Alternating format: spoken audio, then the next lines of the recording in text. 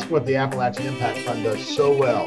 I mean, it's been there for small businesses through COVID, throughout Eastern Kentucky. It's been there through the flooding. And, the backbone of kind of working through the Community Foundation, which is the Foundation for Appalachian Kentucky, is a great harmony. Appalachia Meets World, a podcast about place and perspective, but always Appalachian. Welcome back, Appalachia Meets World. It's Will. And Neil. What's happening? A lot. How about you? Busy up there in your neck of the woods? It is, man. It is. School's starting back. Things are happening. How about you? Same here, man. Getting ready for that first day of school. Changing gears with the kids, the different sports, and chickens are finally laying eggs, man. Oh, have we talked about your chickens yet? I think briefly mentioned my chickens on an episode, but so you got your first egg. Yeah, for those that don't know, it takes about 7 months to get an egg from a brand new baby chick. So we went through the whole process, and my oldest is he made flyers today to put in all of our neighbors' mailbox, and the flyers read, "Fresh eggs for sale, $4 a dozen. Please call or text Maddox Warren with my phone number on it." So this can't be good. Nice. You got a budding entrepreneur there. Oh yeah, for sure. Need to get him on the show. I think he's listened to a couple episodes. He's trying to create his own ecosystem, I think. Nice. So did you try the eggs?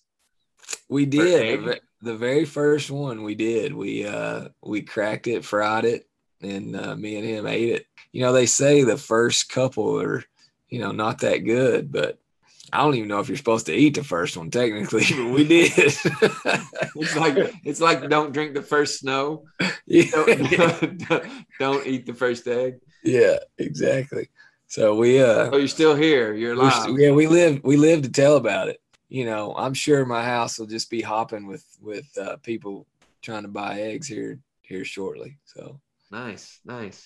I guess that's pretty much where you from segment. Oh yeah. I was going to just say I heard something today on Inside Appalachia. You ever listen to that? We've been talking about that. We've mentioned it a couple times, and Inside Appalachia, it's radio, but they also have the show. I don't know if you call it a podcast, but anyway, I listened to it just today, a little bit of it. They were talking about, they had a segment on about the Eastern Kentucky, the floods in Eastern Kentucky, that happened 4 months ago, but the struggles that are still going on there. I just thought about that, when the floods first happened, all these philanthropic organizations got together and you could send your donations in, and a lot of people were donating to the relief in Eastern Kentucky. I know Tyler Childers, several people had concerts to help support Foundation for Appalachia Kentucky, had direct access where you could donate and fund the support. But the thing is, we know this from the flood that we went through when we were kids. The flood of 76. Flood that you went through, bro. Come on. Yeah, that's true. So in Pineville, for those of the listeners that don't know, Pineville in 76 had a flood 14 feet over the entire city. I know the rebuild there it wasn't just let's do it now. It took years and years. I remember being in middle school and the heaters still having flood mud in them. Every winter when they turned the heaters on, you could smell the flood mud. So it's not just a instant rebuild. I mean, it takes years and years to help these communities out, and philanthropy is just one way that you can do it. But why I wanted to mention that is that we have someone on the episode tonight, Brooke Smith, who has partnered with the Foundation for Appalachia Kentucky to organize what they refer to as the Appalachia Impact Fund. For the listeners that don't know, the Foundation for Appalachia Kentucky is kind of innovative in the way they do their funding. They do it from the ground up, which a lot of philanthropies don't do. Say that 3 times quickly. Yeah, I know, right? But they have organized it in a way where they focus on the communities first and the organizations in the communities, and let those communities decide where the funding needs to go and how it needs to be used, which I think is a very innovative and creative way to do it. And that's part of what this Appalachian Impact Fund does, which Brooke will talk about on the episode, I'm sure. Yeah, I'm looking forward to talking to Brooke, man. He's, I don't know, I guess somebody that I admire and look up to. He's done a lot of great things and continues to do great things all throughout Appalachia, not just Eastern Kentucky, just all over. Yeah, so excited and curious just to hear a little bit about his background and why he's so involved in Eastern Kentucky. I know he is originally from Louisville, but he has deep ties to the mountains, and I'm just interested to hear his involvement and his passion for Appalachia.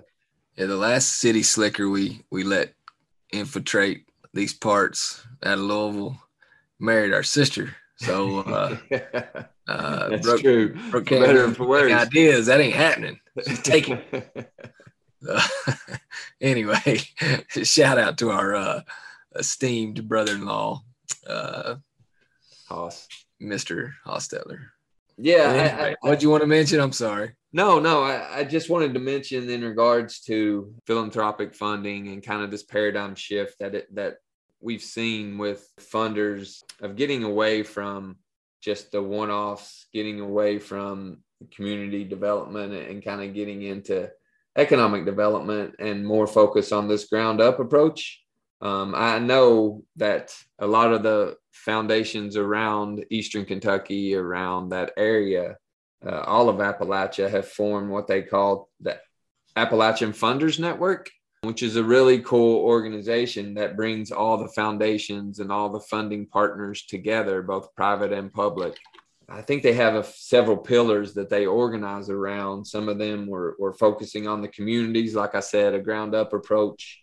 They work across sectors, meaning they get different public and private people on board. They clarify their shared values, meaning that they all try to focus on the same things. And so they pull their resources in a way that aligns with the community's value, which I think is really an awesome way to organize, an awesome way to have much more or greater impact for the value of what they do.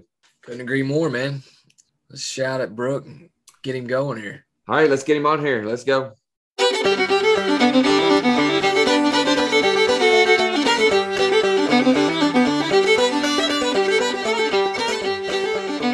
have on the episode tonight Brooke Smith. He is the president of Smith Manus, a surety bond company. He has spent several decades in the financial sector providing surety bonds on behalf of construction and the mining industry throughout central Appalachia. Along with that, he is a businessman and a philanthropist. He has his hands in a lot of different things, which I won't get into. But one of the things that we're going to talk about tonight is the Appalachian Impact Fund. And I just want to welcome Brooke and say, Brooke, thanks for being on the show. It's an honor and a pleasure to have you with us. Well, absolutely. I'm glad you guys are doing this. It's important content, and I don't miss many of these opportunities. So thank you. One of the reasons why Neil and I do the show, we kind of talked about this previously, but is really to just dispel some of the misconceptions of Appalachia. But one of the things that we ask all our guests kind of kick off the show, Appalachia is big on traditions, and our family, Neil and I families, we're big on tradition too. And one of the traditions we have appetizers at the holidays. Big spread of appetizers over the holidays. We usually have more appetizers than the actual meal. But we wanted to ask you, just to kick it off, do you have a favorite appetizer or favorite holiday dish? Well, it sounds like the ones that you're serving. Let me think back. You don't want anything he serves. You want what my mom cooks. Yeah, I just eat them. Okay, well, here's one for you that's kind of apropos for this conversation. Spent a lot of time in Eastern Kentucky, Appalachia in general. Love everything about the area, the region, the people. And I probably spent, I don't know, maybe 100 nights in the Landmark Inn in Pikeville. And I would go to the log cabin, and they had an appetizer that always kind of let me know I was in the region, and I enjoyed a bacon-wrapped water chestnut with a toothpick through it that would be dipped in cocktail sauce. And that sounds a little odd, but you think it's odd after you fire down about a dozen of those suckers. So, so there's an appetizer for you. Nice. That I always enjoyed. I haven't been to Log Cabin in a while, and through COVID and everything else, I'm not even sure if it's still there, but it was the place in Pikeville without question. Nice. I tell you, you had me at bacon. You could have stopped How there. would that? No question. Since we have that out of the way, you mentioned the Appalachian region, and you are from Louisville, but can you talk a little bit about your background and as well as your history with Appalachia and the region? Absolutely, because I'm assuming that most folks that are on your show grew up in different, Eastern Kentucky counties. I grew up in the county outside of Louisville, Oldham County, and at the time it was very rural. I went to a countywide high school, and I lived on the far end of the county, down in the valley, where we really didn't even have TV reception. So a lot of those shows before cable that people relate to that are in my genre, I wasn't watching them. I was out in the woods. In fact, I was going to be a naturalist. I was studying, things that I could entertain myself with, like snakes and frogs and trees. And so when I started traveling to Eastern Kentucky, mainly to talk to folks about, my profession, which is surety bonds, they're needed anywhere and everywhere by construction companies to guarantee performance and payment, and mining operations, obviously, to guarantee reclamation. That's what it first started bringing me to Eastern Kentucky. Was instead of just being someone that would ride a 50-mile radius around Louisville and knock on doors, I decided to go to a beautiful part of the state, and I'd get up in the morning at 5:30 and drive down Mountain Parkway or wherever I might be headed to London, Corbin, and reach out and talk to companies, construction companies. Kind of near you there in London, I was making cold calls on Hacker Brothers, which is a big kind of general contractor. Mm-hmm. And my hair was shorter then, my face was more babyfied. And I think after a while, these folks got kind of tired of me knocking on their door, and they started to give me an opportunity. By then, I'd learned enough to get the job done. And what I didn't know, I asked folks that did. And so I did pick up relationships with construction companies like Hacker Brothers that I still bond to this day after several decades, working with, bridge builders and utility company contractors and GCs and all shapes and sizes. And then, of course, the ability to get the coal companies the reclamation bonds that they needed. Quickly, I was spending a lot of time in Eastern Kentucky, a lot of time in my car. And along the way, I'd stop off at different places to find little restaurants or things that were interesting that, kind of are the soul of Appalachia, whether it be a place that's got, great bean soup in Boonesville, or somewhere maybe up near Ashland that would have maybe a drive-in that I could get a milkshake, or there in Corbin, I could, that one drive-in that has the incredible hot dogs and root beer stand. You got it, root beer stand. So I always tried to work hard and not really, I guess, play hard, but play interestingly. So that's what kind of brought me from Louisville. Did have Jefferson County on my license plate, and that really wasn't that big a deal. I mean, people think, you go into Eastern Kentucky and, you're just a city, dweller, and, what are you here for and what do you want? And I understand that the same way that someone would look at anybody else coming into their neighborhood. So, but I got past that quick. I made a lot of friends. With me, it's kind of what you see is what you get. And that's a great thing about Appalachia. And that's why I think it meshed so well for me. What you see is what you get. I mentioned the Appalachian Impact Fund, and we'll get into that. You are the founder you and your wife are the founder of the Appalachian Impact Fund, and it is actually housed in the Foundation for Appalachia, Kentucky. And we'll talk about the importance of that in a minute as well. Great. But I'm really proud of that. Yep. Yeah. One of the things I wanted to ask you, you mentioned the Louisville license plate, and sometimes outsiders get a raw deal in Appalachia for sometimes for good reasons. No question about that. Sometimes not. Most people have come to the region and done nothing but a lot of taking, so I understand it. And we also have our challenges. There's a breadth of opportunities in the region as well. What made you want to invest in the region and its people, and what qualities kind of drew you to Appalachia? You already mentioned a few, but really, what made you want to invest in the region or give back? Well, I'd spent many years working with folks all over Eastern Kentucky, West Virginia, but primarily Southeastern Kentucky. And I'd made a good living doing that. I'd grown my business, and it was certainly the foundation of my business. I started working with people in all states and private equity firms and all these other folks that would look at me when I'd show up in their conference room in Manhattan from Kentucky and ask me why I was there. But, you can get past that if you just deliver, right? So bottom line is, I had made a good living and actually grown some businesses. Because I had some good fortune, the first thing that I wanted to do was to come back to the region that didn't have, maybe that same break or that same good fortune where I had made a living. And so it wasn't really a thought, it was more of a responsibility. And I feel this way about a lot of things, to give back and to help people help themselves, not just write checks, but actually think thoughtfully about, well, what is it that's catalytic for anyone anywhere, and in particular Eastern Kentucky, to just to help folks. I don't know, you've heard this analogy, don't buy someone a fish, buy them a pole and teach them how to fish, right? And that's great, and that's fulfilling, and there's a lot of fish down in Eastern Kentucky. So we set up this fund. What happens a lot of times in areas, rural areas, places like Eastern Kentucky, is everybody kind of sits back in their in their easy chair, watches some documentary or goes to some cocktail party, talks to somebody from somewhere and wants to feel good about doing something. But the reality is the money comes in globs, it gets misappropriated, it has strings attached, there's always agendas.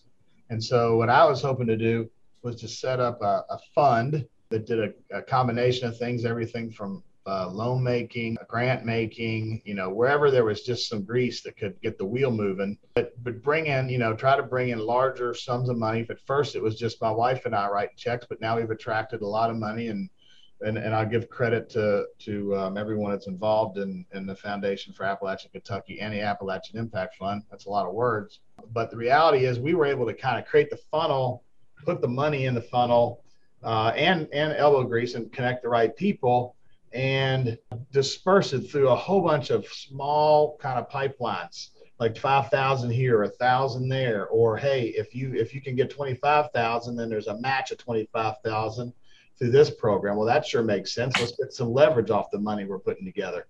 And then little things, if you'll bear with my ramble a bit longer, we work with community centers that are the backbone of these small rural communities that, during the summers when the kids are out of school and they don't have a lunch, they rely on these community centers. I think it was Cowan Creek, which is outside of Whitesburg, I believe, and I could have these names wrong, and I don't mean any disrespect if I do, but we saw they were lined up to, they asked for a grant from the fund. They were going to do some great work with it. And they also, could qualify for other grants based on our funding. But one thing that they hadn't done in a while was just a kind of a basic financial statement. And so we said, look, we're going to give you half the money. We want you to use some of that to go ahead and get a financial statement done, because if you do, you'll qualify for all these other things. And then once you do and you produce that financial statement, it's not really homework, but yeah, it kind of is. And then we'll give you the rest of this grant. And that's exactly what they did. And because of that, they unlocked a whole bunch of things that help all facets of that little community there, whether it be foodways, childcare. They have a music component, which is very respected. And so it's like, just put, a little extra thought in things when you're pulling the, kind of some of these economics together. And that's what the Appalachian Impact Fund does so well. I mean, it's been there for small businesses through COVID, throughout Eastern Kentucky. It's been there through the flooding, and, the backbone of kind of working through the Community Foundation, which is the Foundation for Appalachian Kentucky, is a great harmony. So there's kind of a nutshell on, the game plan, the thought, but, of all the things that I've been involved with and the people that I've worked with, I guess I'd almost say that I'm proudest of the accomplishments of Appalachian Impact Fund and all that type of work, to be honest. Yeah, that is awesome. I know a little bit about Foundation and the work that they do, especially in regards to kind of the unique perspective that they have in regards to a foundation. They really go at it from a bottom-up approach. They let the communities that already have projects in place or that are building up, they utilize the money to help communities build what they're already working on. No question. My understanding. And that's a very unique approach when it comes to foundations, when it comes to community development or economic development in that regard. And it really works with your fund. Another example would be in Hazard. We work with the Housing Authority there. They have an incredible program for folks that have been dealing with, opioid challenges. They come out, they get into the Housing Authority. They're actually out there working on building things, which is, great therapy for all of us that are dealing with anything that's in our head. The folks that are looking at maybe being able to qualify for a home, they have to get their other finances kind of in order. And there's a lot of folks that prey on people that live paycheck to paycheck. It's not an easy existence for any of us, really. And there's an organization there called Redbud Financial that would help people kind of get, just a leg up, maybe just a little money, a loan that would help them get out of that cycle of living, kind of from the payday loan world, which is just so predatory. Appalachian Impact Fund, again, there in some small way, doing a lot of amazing work. And the reality is, if you don't hear about some of the things that the Appalachian Impact Fund doing, that's just okay, because that means we're getting to the folks that we need to in the smaller kind of situations, instead of trying to just, read about ourselves in some local newspaper. That's what it does, to be honest. Accolades and things like that, it's all a waste of time unless it will attract, more folks that see it and get it and will fund it. No question about that. But beyond that, it's just noise. Yeah, definitely what we're trying to do here is like we talked about, gas up Appalachia, but also gas up what you're trying to do in Appalachia with the Appalachian Impact Fund. And I know the foundation kind of refers to it as social impact investing. Can you talk about that term and how it's important? Yeah, I mean, it's a vogue term. There's a lot of things right now that people are responding to in our world because they feel like they need to. Maybe it's more they have to. But the reality is, if you can't find something of value in a product or service or anything that you're engaged in, then it's not the right product or service. I mean, we all have to look at creating value, beyond just a balance sheet income statement. And so what social impact investing means to me is, first of all, have some responsibility to the community that you're in as a part of your, the pillars on which any business is built. Some businesses, services, they are really focused on, their product or service is something that is community centric.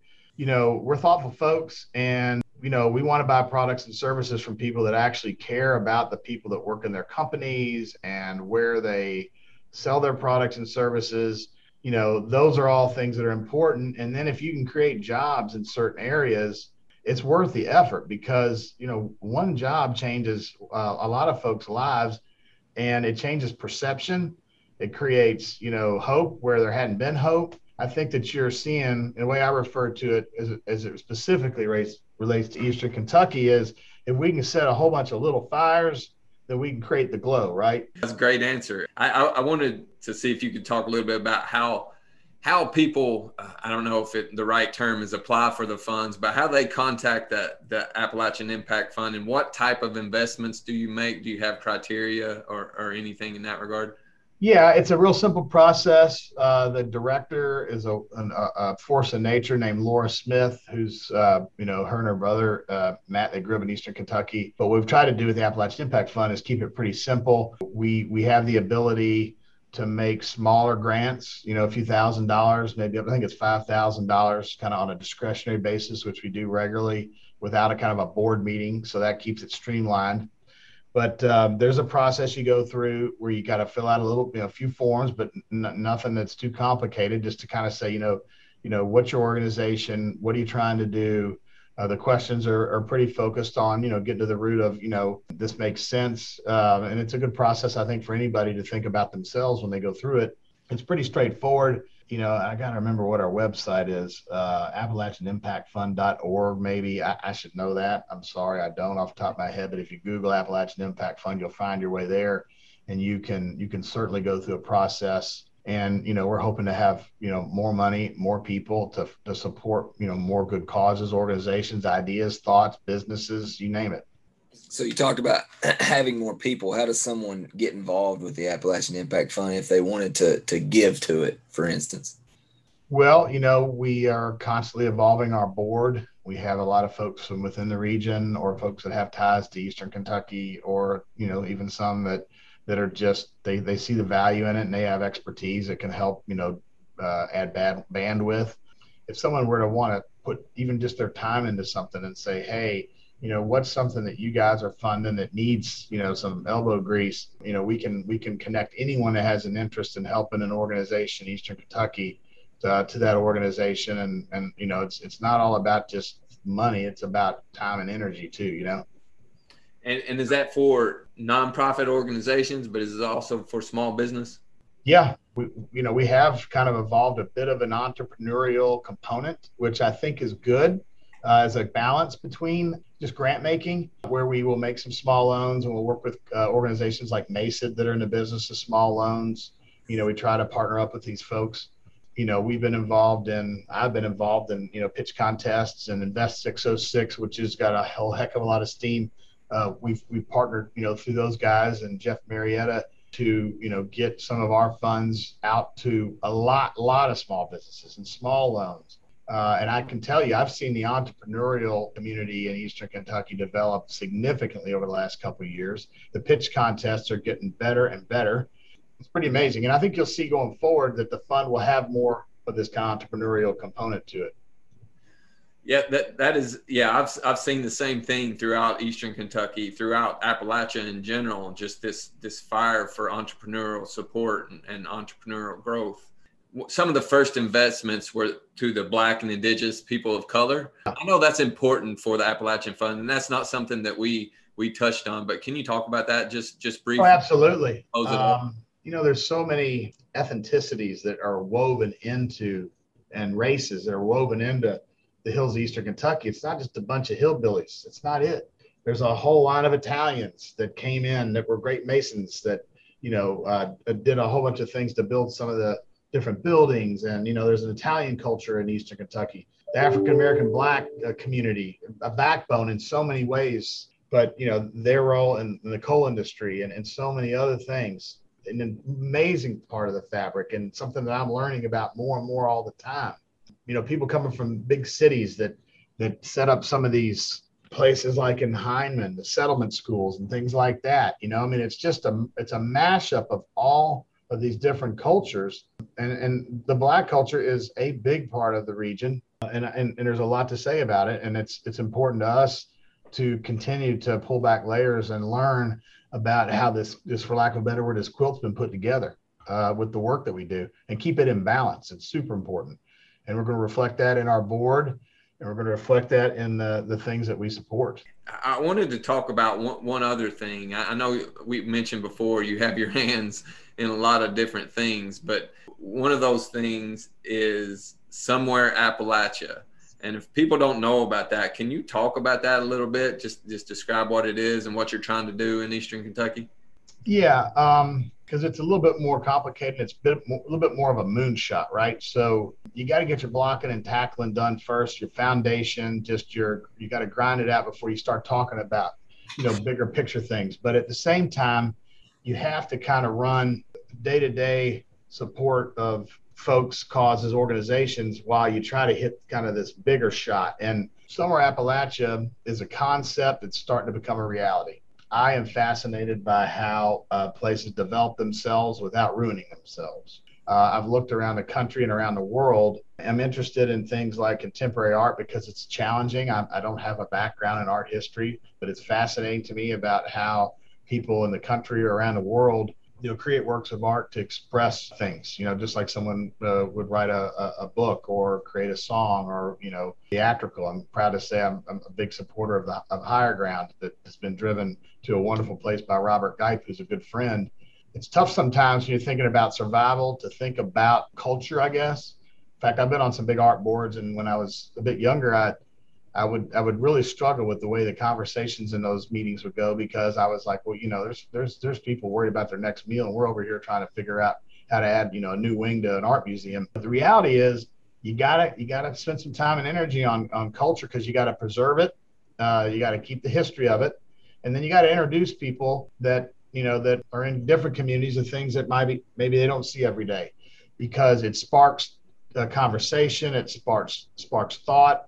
It also supports creatives that, are thinking, hey, I may want to do this. It introduces creatives to, and we're all creatives, hopefully, but it introduces those that have some talent to think about how things are created and how they can get, kind of a thought or a feeling or a message across. I started to kind of study some of these places, like how, Marfa in Texas, which is just a small desert town on the Mexican border. I mean, how did that turn into some kind of an art destination? And out of that, a lot of, people started to come there for tourism and hospitality, even though it's a tough place to get to. It's a lot easier to get to Eastern Kentucky than Marfa, Texas, and actually a lot prettier. I like Marfa. And then I started looking at places like Storm King up in New York, which is a big, sculpture park out in the middle of nowhere. And, what happens is the local communities there, it's this great gift for them to be introduced to these things. And it's been a great gift for me to learn about art. And then out of that, folks come and they see these unexpected things, these creative pieces of work in areas that aren't quite as expected, like, some art gallery or museum in a big city. And in the process, they start to fall in love with the area and the region and all the other things that are great, like the natural landscape and the things that you can do. I traveled a bit. I went to Dusseldorf, Germany, and looked at a place called Insel Homburg, which was an old NATO air station that was turned into an art installation, an architectural kind of a place. And that's, you look at the economic impact of these things on these regions. And, there's some growing pains, don't get me wrong, but at the end of the day, it's a pretty beautiful thing. And so I thought, well, my God, why not in Eastern Kentucky, and all these mines that I've bonded for these coal companies over the years that many of them have filed bankruptcy and they're actually liabilities. Let's turn them into assets. Let's figure out, how to take a mine site and create a destination. So as it relates to Somewhere Appalachia, the name actually kind of came from, we were looking at some stuff down in Bell County, and but there was a bridge down there to like an industrial park that also kind of went over a gorge and connected to some coal sites.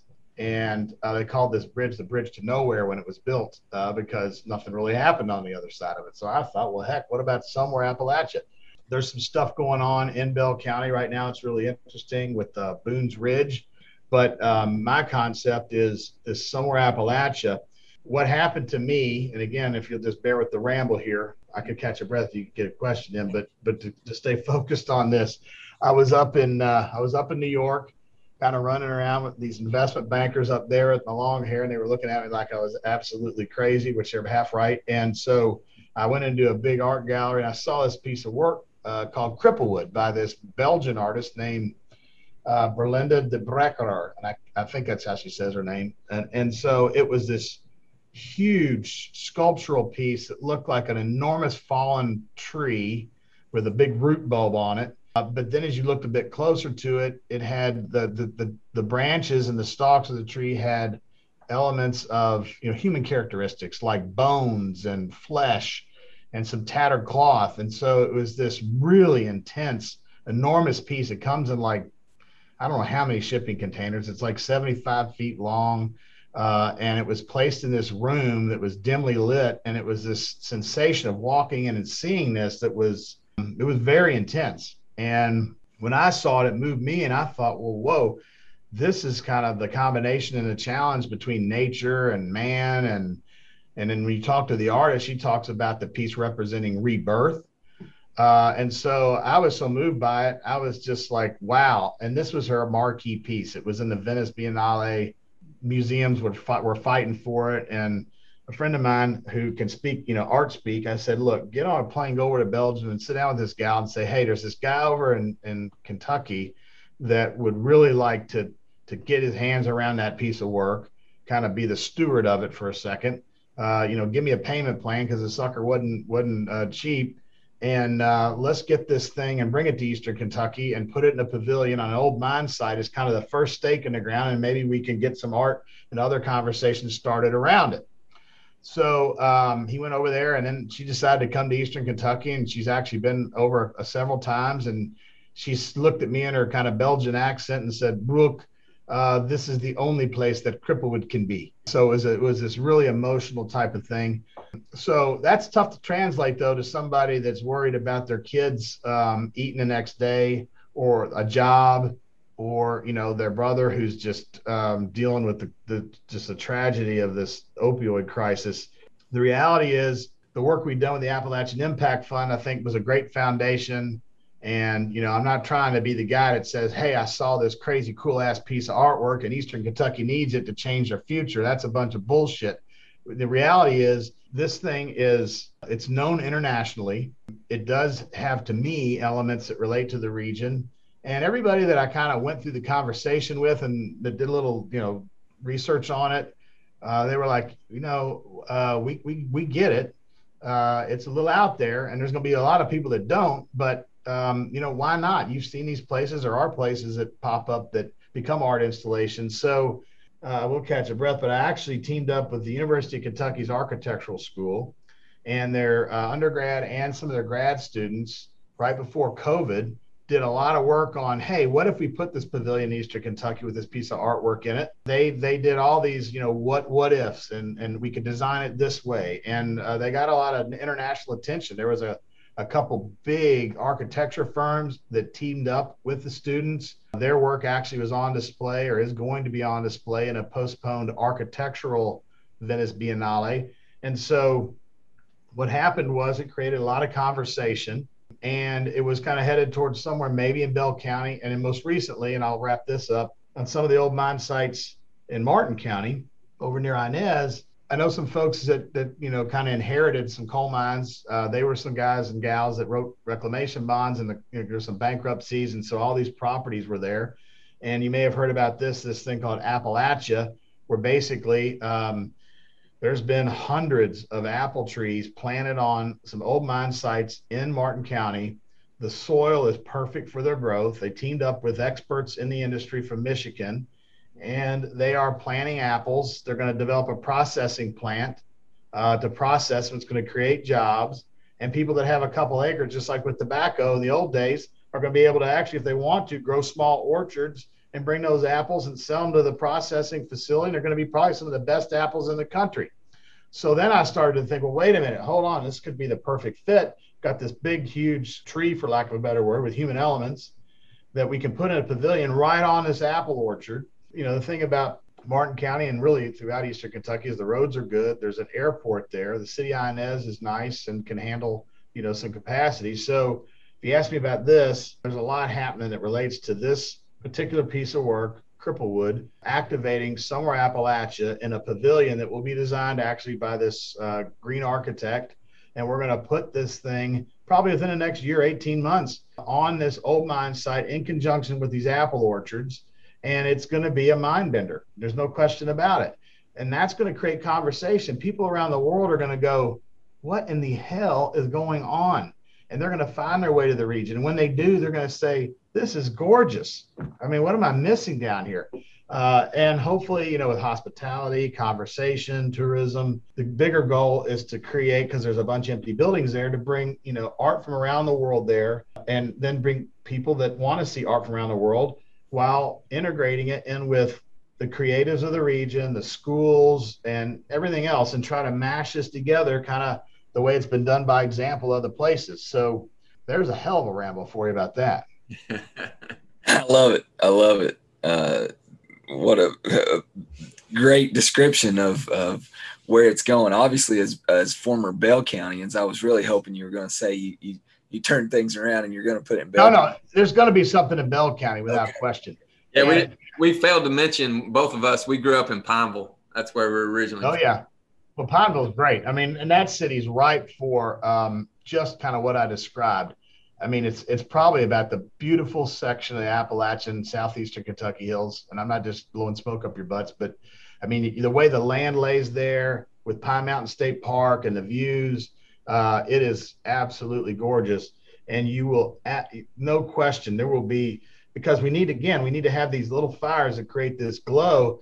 And why not run down, the roads and go through hazardous small towns so that the whole region ultimately benefits? I mean, I'm going to make it a lot of my life's work from here to see that I work with the right folks to make that kind of stuff happen the right way. And I'm sure I'll make some missteps, and there'll be people that'll tell me I'm a fool, but I'm not afraid to be foolish to try to make something happen. And I started laughing at myself in middle school, so I don't care if people laugh at me. I like how you say, why not? How it's a moonshot. Like, why not? Why can't Appalachia think big? I mean, that's what we should be doing. Why not Appalachia? Just like App Harvest, they thought big, and look where it is today.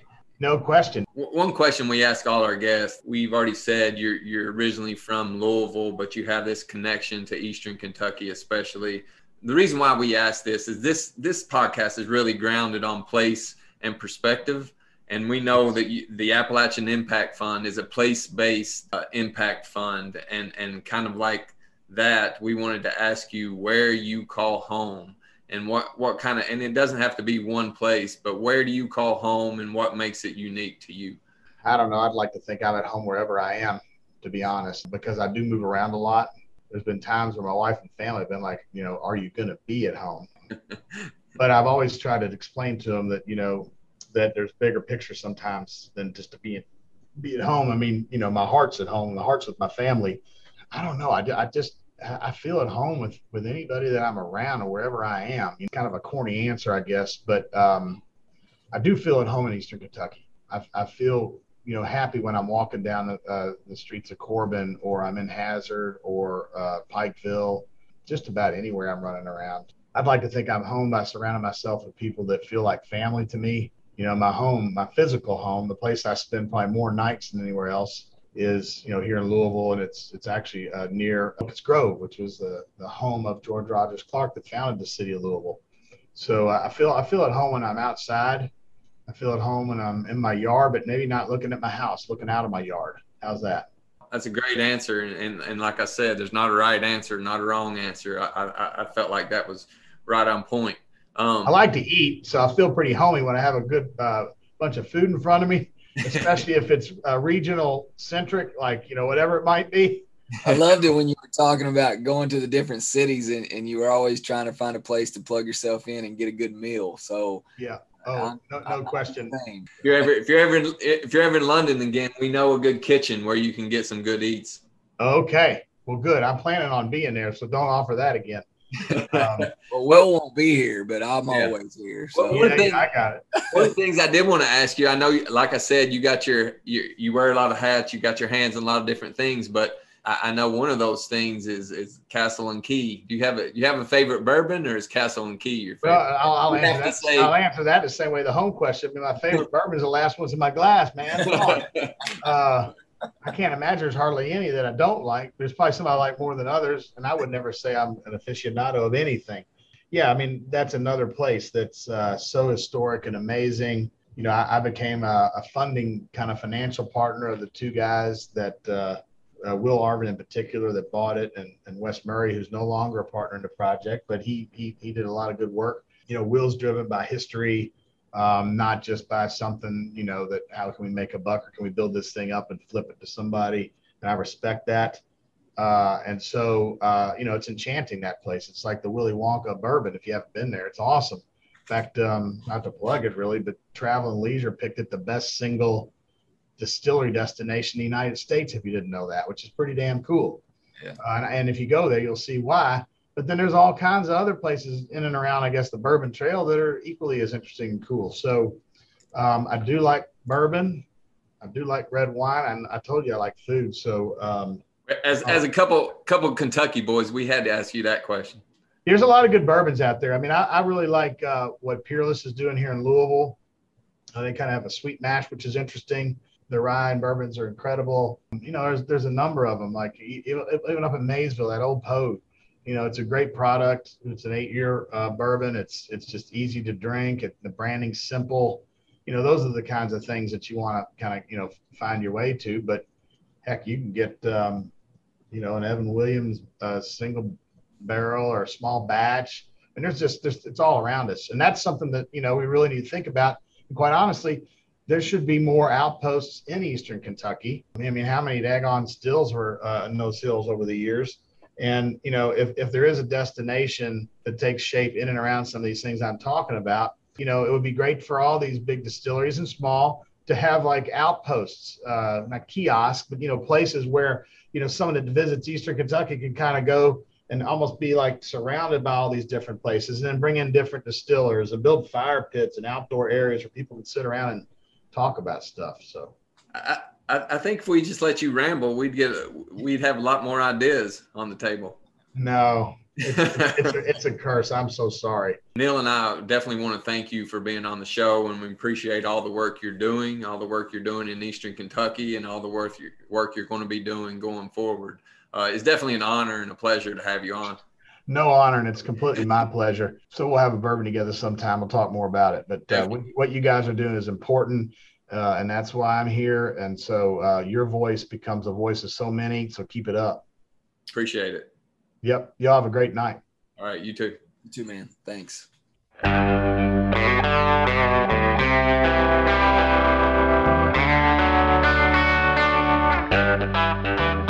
So, Will, man, I mean, Brooks Smith. What an interesting, just cool guy doing some really cool stuff for Eastern Kentucky and Appalachia. I know our listeners couldn't see him. Just we have the luxury of being able to see our guests, but man, I'm digging Brooks Smith's look right now. I may go for that in the coming years. He mentioned his hair a couple of times, and I'm kind of jealous that I got mine cut. Yeah, no, you did have a good flow going, but he's definitely got more gray than I have right now, but I'm pretty sure I'm on that path. So I think he makes it look cool. Definitely.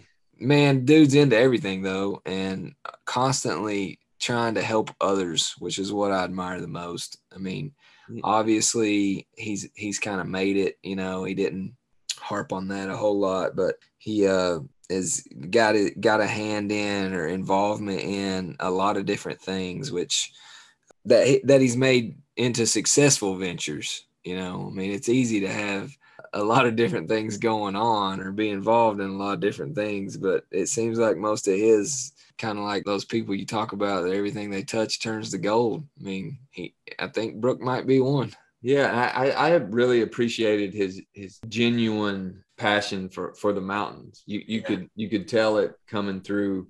You could see how much he appreciated the region and how much he wanted to see the region be successful, prosper in every way. I mean, he's definitely a Louisville kid that I would adopt down here. I mean, us Kentuckians sometimes rag on Louisville people. And I think we spoke to a guest a couple episodes ago that said, you know, you could be in Appalachia for your whole life, or you could be in Appalachia for a couple of days and you can still be Appalachian. I think Brooks Smith is definitely Appalachian. Oh yeah, for sure, man. For sure. So the Appalachian Impact Fund, for those that don't know, you can check it out online. Yeah, the Foundation for Appalachia, Kentucky is where it's housed. You can definitely check them out to find out all the amazing work that they're doing and that the Appalachian Impact Fund is doing. Be looking out for that. Somewhere Appalachia is about to be major news. You know, I know we weren't the first to enlighten people, but hopefully those listeners that we have will stay tuned in to Somewhere Appalachia as it continues to grow. And Somewhere Appalachia is a really cool, inspiring idea that Brooks doing. I talked about this a couple episodes ago, you know, with one of our other guests, but you got to be a doer, man. You got to follow through on things, and Brooks a guy that doesn't let a dead horse rest. Is that the saying? Yeah. Ideas are just ideas until you do them, right? He puts the pencil to the paper and then completes the exam. So lots of respect from me. I think we can get into Of Place tonight. You have anything tonight for Of Place? Yeah, you know, I kind of talked about it in the beginning, really. I mean, I just don't know if you could go any other place. I mean, I guess you could. I mean, but it just seems like the perfect area to kind of do life the way I'm doing it right now with the chickens on the farm. I mentioned the chickens earlier, but you know, it's a lot of that goes on in Appalachia. Farm to table is a big deal right now, and no better place than in Appalachia. I don't really have anything in particular, but that's just kind of on the top of my mind since we've already talked about it. How about you? You got? I don't. I just kind of piggyback off that. You know, I think we've heard a guest say this before, but I've living in DC. When I was living there, urban farming was a big deal.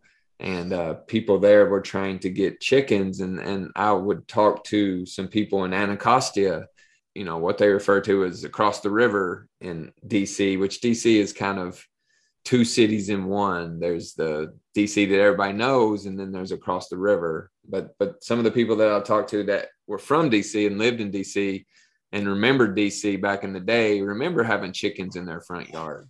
And the similarities between the inner city of DC and some of Appalachia is just kind of blows my mind sometimes. We always think about the differences and kind of focus on the differences, but there are so many similarities in what we believe in Appalachia, what our culture, our history in Appalachia, and what the ties and the culture that other places have, especially in the inner city or other areas like that. I just kind of wanted to mention that and bring it all full circle. Yeah, there's something to be learned from a good egg from a chicken in your backyard and one of his buddies that woke you up that morning, you know. I think there's either a moral there or definitely something to be learned. Something to be learned. I don't know quite what yet, but yeah, definitely something there. I'm hoping we learned something from it. So anyway, again, we want to thank Brooks Smith for being on the show, on the episode. We greatly appreciate his time and greatly appreciate the things, the ideas that he has, and the things that he and the Foundation for Appalachia, Kentucky are doing for the region. Yep, somewhere Appalachia. I can't wait. Like I always say, till next time. Peace. I'm up in the mountains again. I'm getting lighter, the air's getting thin. Now I'm facing down with a grin. I've been in the city too long, sidewalks and buildings and singing sad songs. Now I'm back up where I belong, in the mountains.